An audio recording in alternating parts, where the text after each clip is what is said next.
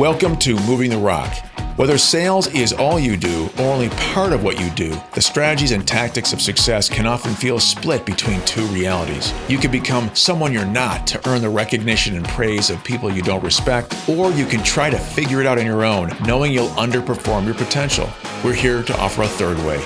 The idea that you can't have success without compromise is just wrong. You don't have to compromise to win in the long term. You can play the game in such a way that you win in the short term and the long term. Through our hard lessons learned, we can shift your way of thinking and create a better way. I'm Chris, founder of SiteShift. And I'm James, founder of Florist Group. If you're tired of the status quo, we're here to help you move the rock on your career, your business, and your life. Welcome. All right. Chris, welcome to the show. Great to have you here, man. Another edition of Moving the Rock. Dude, glad to be here. I love that we're jumping into catching up with each other, and we've just happened to have hit the record button. So since you and I last talked by text, something pretty cool happened, and it's those little moments that are really big moments for our kids. Tell me what you were texting about, man. I want to know more about it. Yeah, proud dad moment, and just super exciting for the family and for my daughter. And let me step back a second, though. We were talking about focus, and we all know how we can get heavily focused on work.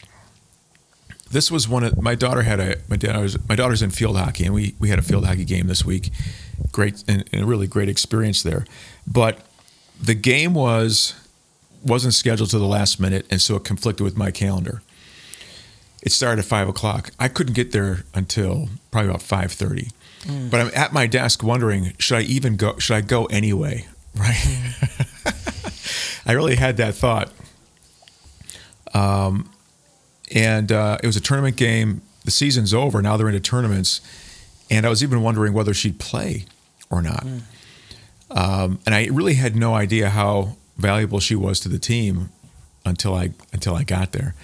And I've been watching her all year, but she's actually moved up to varsity for this tournament. So she moved up from JV. It's a tournament game. There's probably 15 girls in the team. Will she even play? Now I was making excuses, right? I was looking for the excuse to stay home, Chris, right? But I got in the car and I made it there. And the game ended in a 0-0 tie, and they had a 10-minute overtime, and it was sudden death. And what was amazing to me was that and they actually have one less player during overtime, so she was a starting five in overtime. So up from JV, starting five, in her typical defensive position, but because you're in sudden death, everybody's on offense, right? They won the face-off. They were in the opponent's end of the field immediately, and within about 15, 20 seconds, she was at the post, and the ball came free at the net. And the ball came to her at the perfect moment where she could get a square whack from her field hockey stick, and sent that ball into the back of the net like a lightning bolt, man. It was like a bullet coming out of a gun. It made a huge bang, and then the crowd went mad. It was incredible. I'm so glad you got to see that moment and didn't miss it, man. Yeah. It wouldn't have been the same on the phone. Lots of lessons there. No, it wouldn't have been the same. And, as soon as I saw it, I couldn't believe I saw it. It was one of those moments. And I'm looking around for everybody else to kind of confirm that I saw what I saw. So my eyes are watering. I'm looking at my wife. She's kind of like reserved. I'm looking at my dad. He's kind of reserved. I'm like, wait a minute. Did she, who got that in? That was your daughter. Yeah. Okay, cool. So it was all confirmed, and it was just really exciting. And then the team, because they had worked so hard in a 0-0 draw before this play, the team just went nuts, and they all, gathered together in the field and all around my daughter Eleni, and it was amazing. And you asked a great question after we talked about this a bit. which I thought was really interesting and may have something to do with today's topic. Remind me the question. Well, I remember now. I remember Yeah. now. Yeah. Was it her effort or was it the team that got that? Yeah. And, she and I actually talked about this that evening on her way to bed. And because she had, you know how it is today, right? You do something great. It's all over social media. Your friends are congratulating you, so forth. The next day at school, they announced it on the PA system that they, made it through the tournament. They mentioned her by name, all these great things. And, you can get lost in the idea that when a team plays, and somebody does something great, that you've experienced this heroic moment. And you might even convince yourself that if you're a player on a team, you have to, if you're going to be valuable to the team, you have to bring up and create those heroic moments. And I remember speaking with her about, the reality that she wouldn't have been what about her coach that put her in the game? What about the coach that thought enough about the complexity of the opponent they were playing, the complexion of the end of the beginning of overtime sudden death, the dynamic of the team members that were out there, their skill sets, and the coach thought enough to put somebody from JV who was just up, who had a great game, in as one of the top starting five. Think about that. From the coach's perspective, from your perspective as the leader, and then think about everything that had to happen to make sure that she was in a position to make the shot.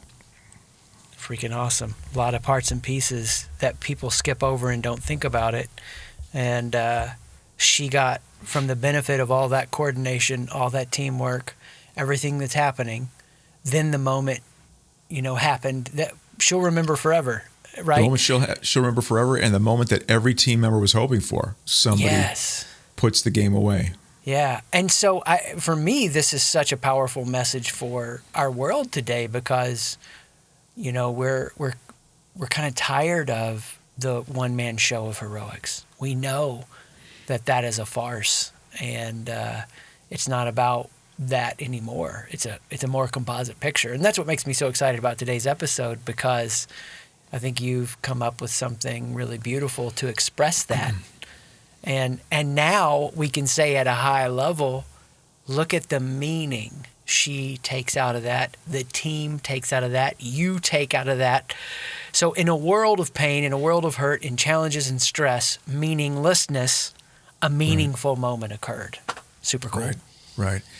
Yeah, there's so many dynamics here because, the game was so important to the team that, when you think about the parents who have, made a commitment as well as the kids to that season, there was so much coaching and yelling and screaming from the audience during that game that just, again, this idea of meaningful versus meaningless, the parents who were yelling, over and over, coaching advice from the stands as if the kids didn't know, right?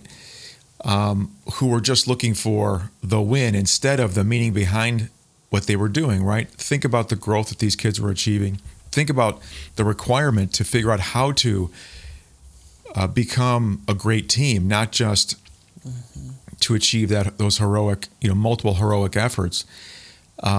If all you do is focus on, in sales, if all you do is focus on the transaction or the money, you're going to lose the meaning of what you're doing. If all you're doing is focusing on the outcome, then you're losing the meaning of the process of building that team, developing the mastery required to become successful. And you don't create a sustainable mechanism to achieve success over and over for a lifetime. You're just investing in a moment. And by helping her think about, the bigger picture that she was part of, the conclusion that we came to was this idea that she did her job. You did your job. And you know what? The coach did her job. And your other 4 team members did their job. And by the way, the whole rest of the team that achieved the shutout did their job, right? Because you were able to get to the overtime because of everyone else. So for her, the meaning there was this idea, not the heroic effort, but doing your job. And for me and for you, it's about this idea of thinking about the leaders, right? Who understand who they have on the team, understand the roles they need to be filled, align those people with the proper role, and then develop those people in those roles so they can have those moments of success and so the team can have that sustained level of success. I love it. I love that way of framing it. I love the depth of that analogy. It's like, thinking about all the contribution the team members made up to that point. And it's refreshing. It's refreshing for us today because we can understand that we don't have to carry all this pressure in such a way that we have to be a hero, that we don't have meaning unless we are the hero. It's something we're a part of where we get to share that distributed weight. And there are moments to step up. She was ready. All of her work that she's done when no one was looking mattered. So in that way, she was her own hero. And if you're your own hero, then you get to be a part of everyone having a meaningful moment. Right.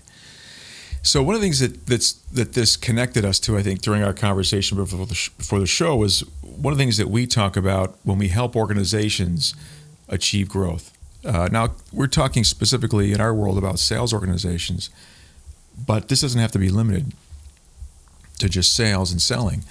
If we think about the implication of this story on companies, and we oftentimes deal with companies that are in transition. So they're either experiencing or wanting to continue to experience a high sustained level of growth. We would call them growth companies. Or they're big organizations that want to achieve that growth company status by outstripping the growth trajectory of their competitors or the other folks in their industry. And so this would apply to, 100 divisions of a $140 billion company that we've worked with to a startup and everywhere in between. But if you think about the organization as it stands today, most organizations, especially those that are seeking growth and pursuing growth, are full of amazing individuals who come together under the banner of that company to achieve great things. The challenge is how do you help that organization get even better? How do you help those individuals become even more powerful and reach even higher levels of their own potential? I love going back to the analogy of the sports team. And I love going back to the idea of what is it that creates a team? What is it that defines a team? And I come back to this idea of having discrete roles that are part of an organizational structure that are designed to achieve a certain outcome. Doing your damn job. Do your job. One part of that is the leader putting you in a position to be successful.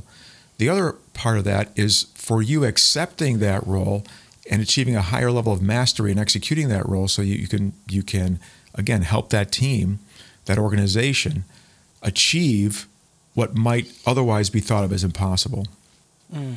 I resonate with this so much because emotionally for me, there were two flaws that I made in an organization and many others, but two major flaws in the approach that I had.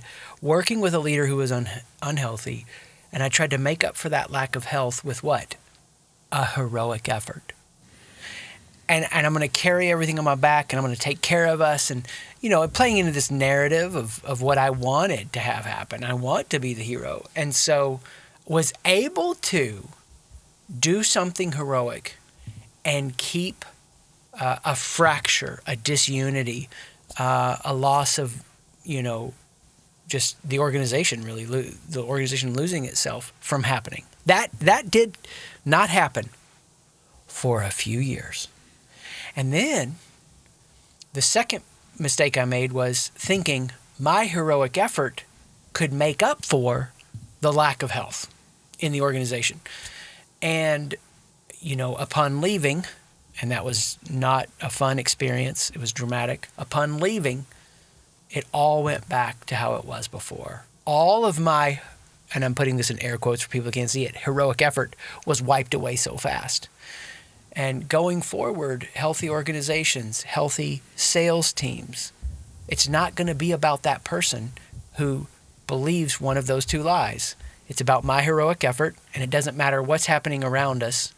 in our culture as an organization, and whoever the VP of sales is, whatever structure, I can lead in such a way that we will be redeemed. We'll be okay. And it's the story with your daughter. It's everybody working together, and it's doing their job, doing their part. This is the way forward. This is the message that I think so many are hungry for. We're tired of putting ourselves against the wall and exhausting ourselves. People want breath and space and margin more than ever. They want to know that a consistent, normal effort will develop and deliver sustainable, predictable results. Love that. So when we think about achieving change inside an organization, and how do we help this band of heroes improve their performance and actually maybe even get more meaning out of what they're doing, we want to think about what they're missing. And let me step back a bit. We think about this change management paradigm as leading change, leveraging people, and lifting performance. So there's 3 steps: lead change, leverage people, lift performance. When we think about an organization that already has these folks, this band of folks that are already doing great work, and they're competent, experienced, they know what they're doing, right? How do we improve on that? We have to give them what they're missing, which tends to be that systems thinking, that organizational structure. Because oftentimes when we're pursuing growth and we're pursuing that goal, we don't take time to build the systems that can actually help create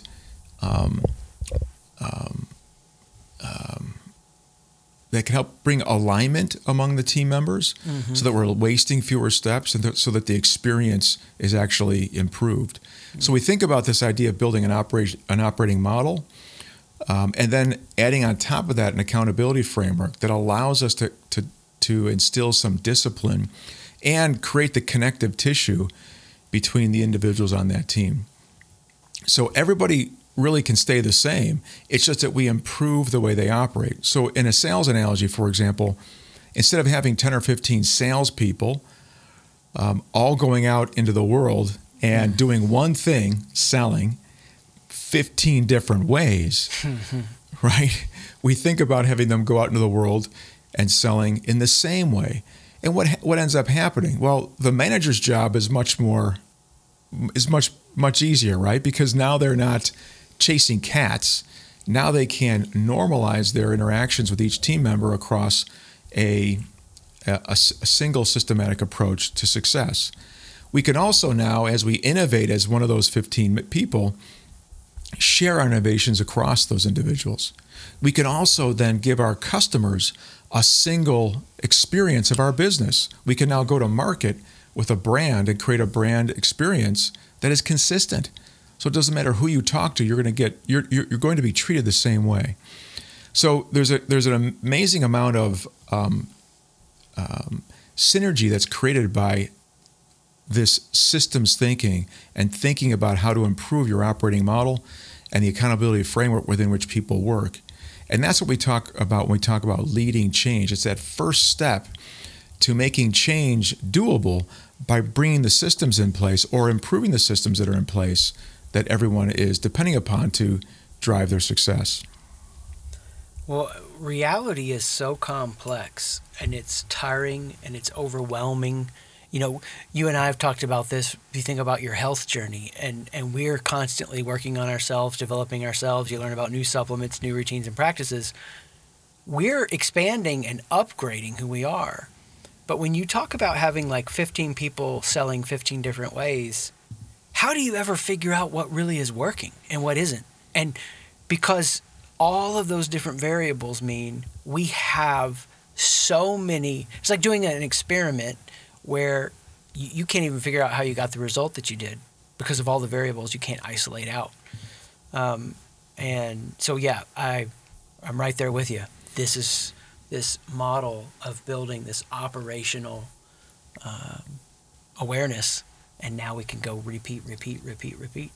Right. And it becomes the foundation for the change that you want to seek.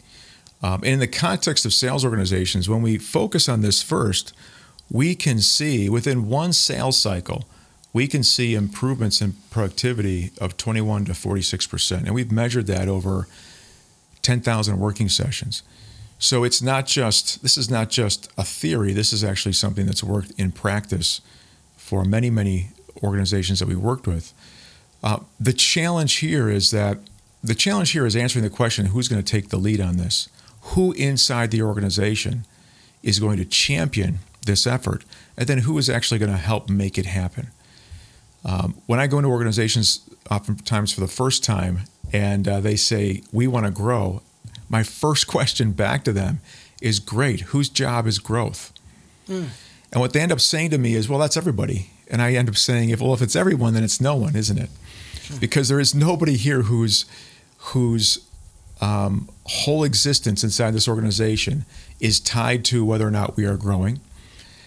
And then the other thing that we see is what you alluded to earlier, which is how do we know we're successful? Well, in an organization like this that doesn't have the operating model to focus on, all they can do is focus on outcomes. Mm-hmm. And so they don't get the chance to track the inputs. They don't get a chance to track the decisions and actions that they take to produce the outcomes that they make. They're just focused on outcomes. They don't have a chance to measure and manage what they're doing. Can you think of a scenario where somebody wouldn't want a 21 to 46% growth in sales? Well, it sounds a little ridiculous when you say it out loud. It sounds ridiculous to me, and I can't believe the numbers bear this out. A lot of people want it, and we've all heard this. A lot of people aren't willing to do what it takes to get there. And for a lot of people, the path is confusing. The path is muddied. There are maybe too many shadows, too many things that we can't see to give us the confidence that we need to actually undertake the effort. Yeah, and I think that's everybody wants it, but few are willing. And if you understand human nature, if you understand, the law of big numbers, the reality is, few are willing to fully accept the reality they have and explore what that means to get to that new reality that you're articulating. And so we start there. That's how we understand change. What follows that?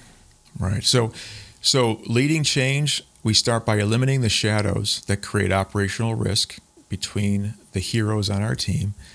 And we strive to identify the data that allows us to clarify what our gut is already telling us, right? The gut on everybody on the entire team, everybody's gut is telling them, look, man, there's got to be a better way, but nobody is taking the time to figure that out. So after we lead change, stage one, if we don't do anything else, what will happen is all those gains that we've seen will end up disappearing because we'll end up going back to equilibrium. We'll end up going back to where we started. When I talk about this idea of resetting our equilibrium, I kind of go back to my own experience, Chris, with diet, with nutrition, with exercise. As you know, I was raised in a fourth-generation restaurant business, and so everything good in life came back to food. So, and by the way, I'm even the kind of person that when I don't feel well, or when there's some kind of disconnect for me emotionally, I go right to food. Like the easiest thing for me to feel right is to feed myself. Sounds delicious. It could be, but I know this is not an unusual thing. But what I've discovered about this idea of equilibrium is that, when we get used to being a certain size or having a certain kind of level of comfort, when we, let's say, go on a diet or when we take on a new exercise routine, that new discipline takes us out of our comfort zone. And so there's an incredible emotional pull, and I know you have a lot of insight into this, that pulls us back toward the equilibrium that we were used to. Why can't I go back to where I was? Let's just go back to where we were. And so just like that happens biologically inside us as human beings, the same thing happens inside an organization. You can have a a wonderful experience driving significant gains for the organization through a new discipline. But over time, if you don't do enough to support that new discipline, you will revert to where you were. Revert to the mean. Revert to the mean. It happens all the time, yeah. And so if you're going to keep people from reverting to the mean, it's taking that next frontier before the entropy sets in. Right. What's the next frontier? Well, and so in a general level, it's making an investment in your people. So we've applied this systems thinking, right, to eliminate those shadows that create operational risk. And now we're thinking about, okay, how do we develop our people so they can make the most of the systems that we put in place? So now we're leveraging people in stage 2. Now, the beauty, for me, the beauty of a team concept is that you can achieve the 1 + 1 = 3. You can get more out of a team than you put into it. You can create more. You can become that true growth multiplier in the context of a well-run and well-organized team. And you can create a foundation for incredible growth if you can achieve this and maintain it. Now, if you just train your people without supporting them with an operational structure, then you're going to do the same thing that we talked about. You're going to create maybe some significant gains, and then over time, those are going to dissipate. What happens is when you create that operational model and then add on to it the training and development, and we're thinking about player alignment, so making sure the right people are in the right roles. We're using technology to automate processes so that we can improve player productivity. And then we're thinking about player development in terms of skill sets and giving them the tools they need to understand how to execute at a higher level. If we do all that on top of the operating model, man, we've got an amazing foundation for growth. And it's also something that can be easily maintained because now you've got an operating model that the leadership is sustaining and reinforcing, and you've got people now going through training and development that also reinforces the best practices that you have in place. And now everybody can see how this system is going to work and how it can get better over time. It offsets a common problem that happens right here. It offsets where the middle don't track with you. So you actually motivate the middle. Here's what I mean. Have we talked about this book, Motivating the Middle, before? I don't think so. Not on here. Yeah, I didn't think so either. So crazy thing here. Everybody that leads a team or an organization, here's what you know. This applies in athletics, organizations, sales teams. The top are the most motivated, right? The middle, you got the middle pack, and then you got the bottom. So I can't remember this guy's name to give him the cred, but the title is Motivating the Middle. He wrote a book for sororities and fraternities. And the whole book is just how to motivate your middle members. The crazy part is it's absolute genius for applying to teams and organizations. And he gives an analogy in it here that you're offsetting when you talk about this operational model. And here's what he says. Whatever you're passionate about as the team leader or organizational leader, you have it like a bowling ball, okay? And you want them to carry the bowling ball. And the top will carry that passion with you. The middle don't carry things like that. They carry tennis balls. So they have all of these other things going on. And it's very normal and natural for a person who's a leader to try to motivate the middle the same way they motivate the top. And that's not how it works.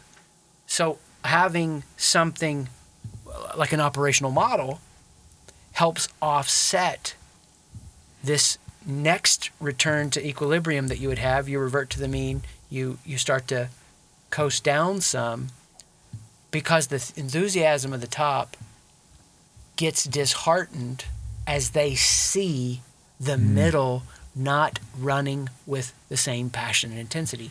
And it's just a different wiring and a different approach.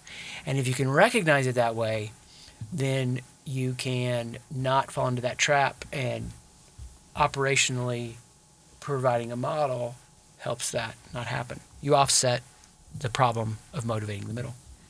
Yeah, and the analogy of the bowling ball and the tennis balls is just fantastic.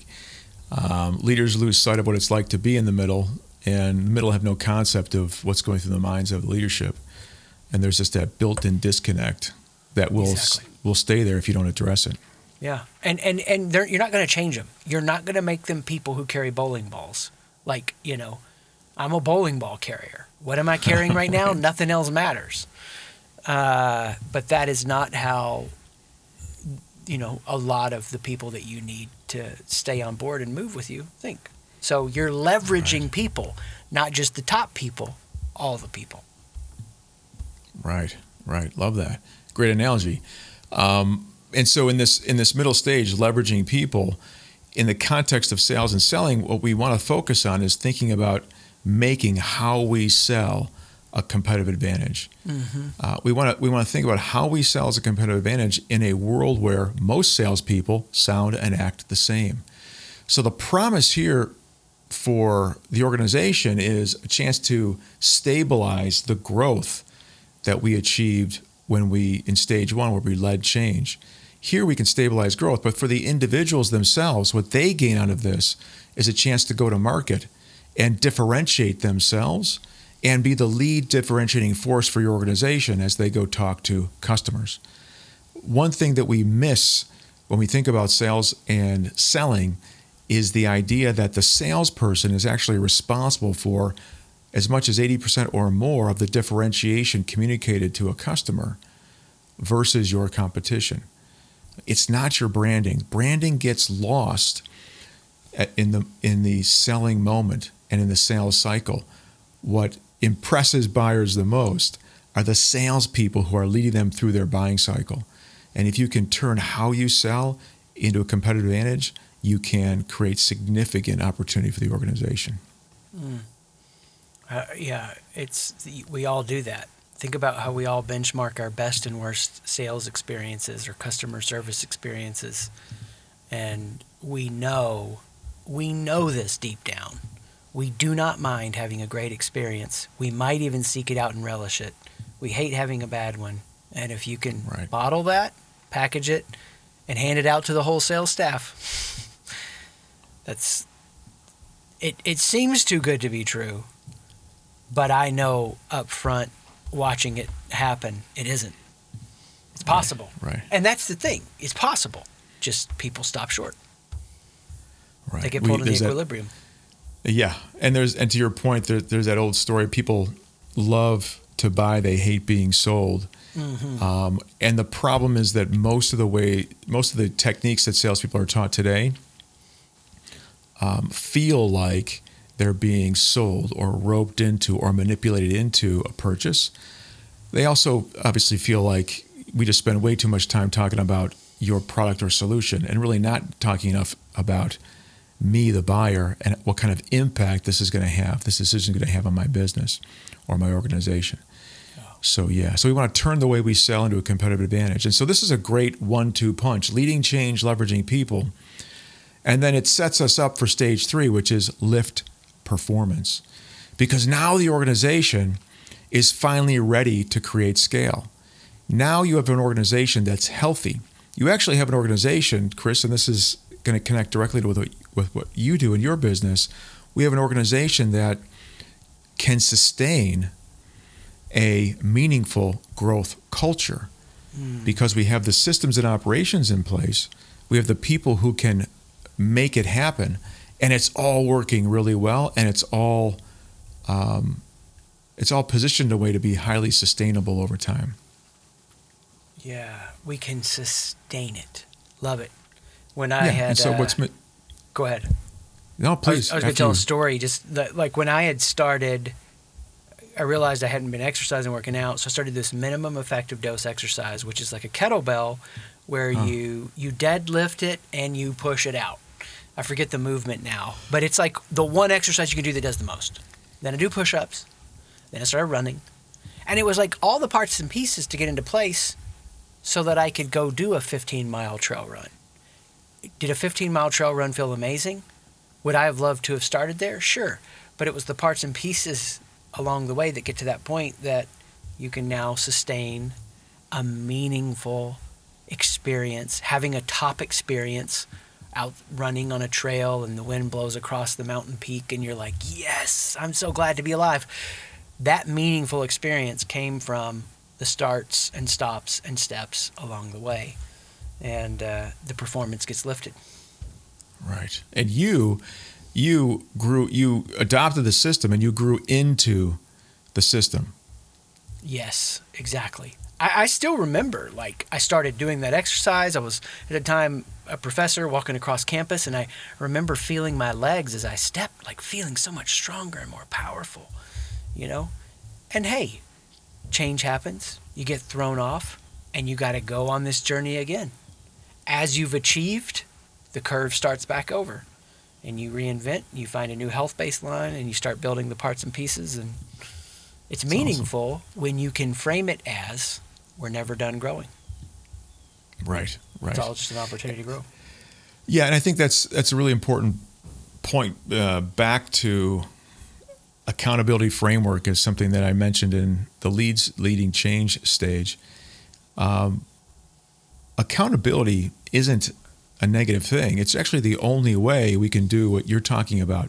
We have to be able to measure what we're doing and be willing to be held accountable to what we're producing so that we can actually look for ways to improve. So we really see that in the mindset of a successful person, or the mindset of a growth, somebody who has a growth mindset and can actually drive this idea of meaningful success that we're talking about, is somebody who looks for the data that will allow them to tweak and improve. They're not happy about failing, or they're not happy about underperforming by some metric, but they also recognize that there's something they can do about it. Mm-hmm. They know it. They know it deep down. They want to advance. They don't want to feel blocked. They want to feel like they can give expression to the progress, the vision that they want to see happen. And this takes all of that emotion and puts it into a process. Right. And so when we think about stage 3, lifting performance, all we're doing is talking about now how do we create scale for this mechanism that we put in place. And this is where we start thinking about workforce optimization. We start thinking about the people now that we're going to bring into the organization so they can continue this growth trajectory that we're on, so they can join the growth culture without disrupting the culture in a negative way. So we can bring the right people, the people that the organization needs to continue on its path. And so we should already have in place an idea of what the strategy is, what the structure is, what the roles are. We also should have a mechanism for matching people, the right people to the right roles. Now it's about getting the right people in the right roles at the right time as the organization needs them, so that we're not slowing the growth, we're not unnecessarily getting in the way of our own growth. And so this is where we're bringing the right people into the organization, we're creating that lift in performance, and this is actually what creates the hockey stick. After we understand the operational frameworks, after we've understood how to train people, now we can bring people that fit the operational framework, and we know how to specifically onboard them and train them and develop them to optimize their performance in that role. We're no longer throwing shit against the wall to see if it sticks. We're no longer, hoping that we hire the right folks. We know exactly who to hire. We know exactly where to put them. We know exactly how to help them achieve the objectives that they've come into the organization wanting to achieve. What do you say to somebody who's heard that and goes, come on, this is too good to be true. Too good to be true. What would you tell them as a step they could take to kick the tires?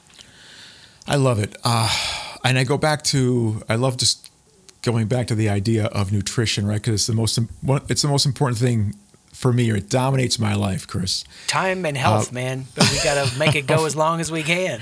Right. That's my whole world is around longevity.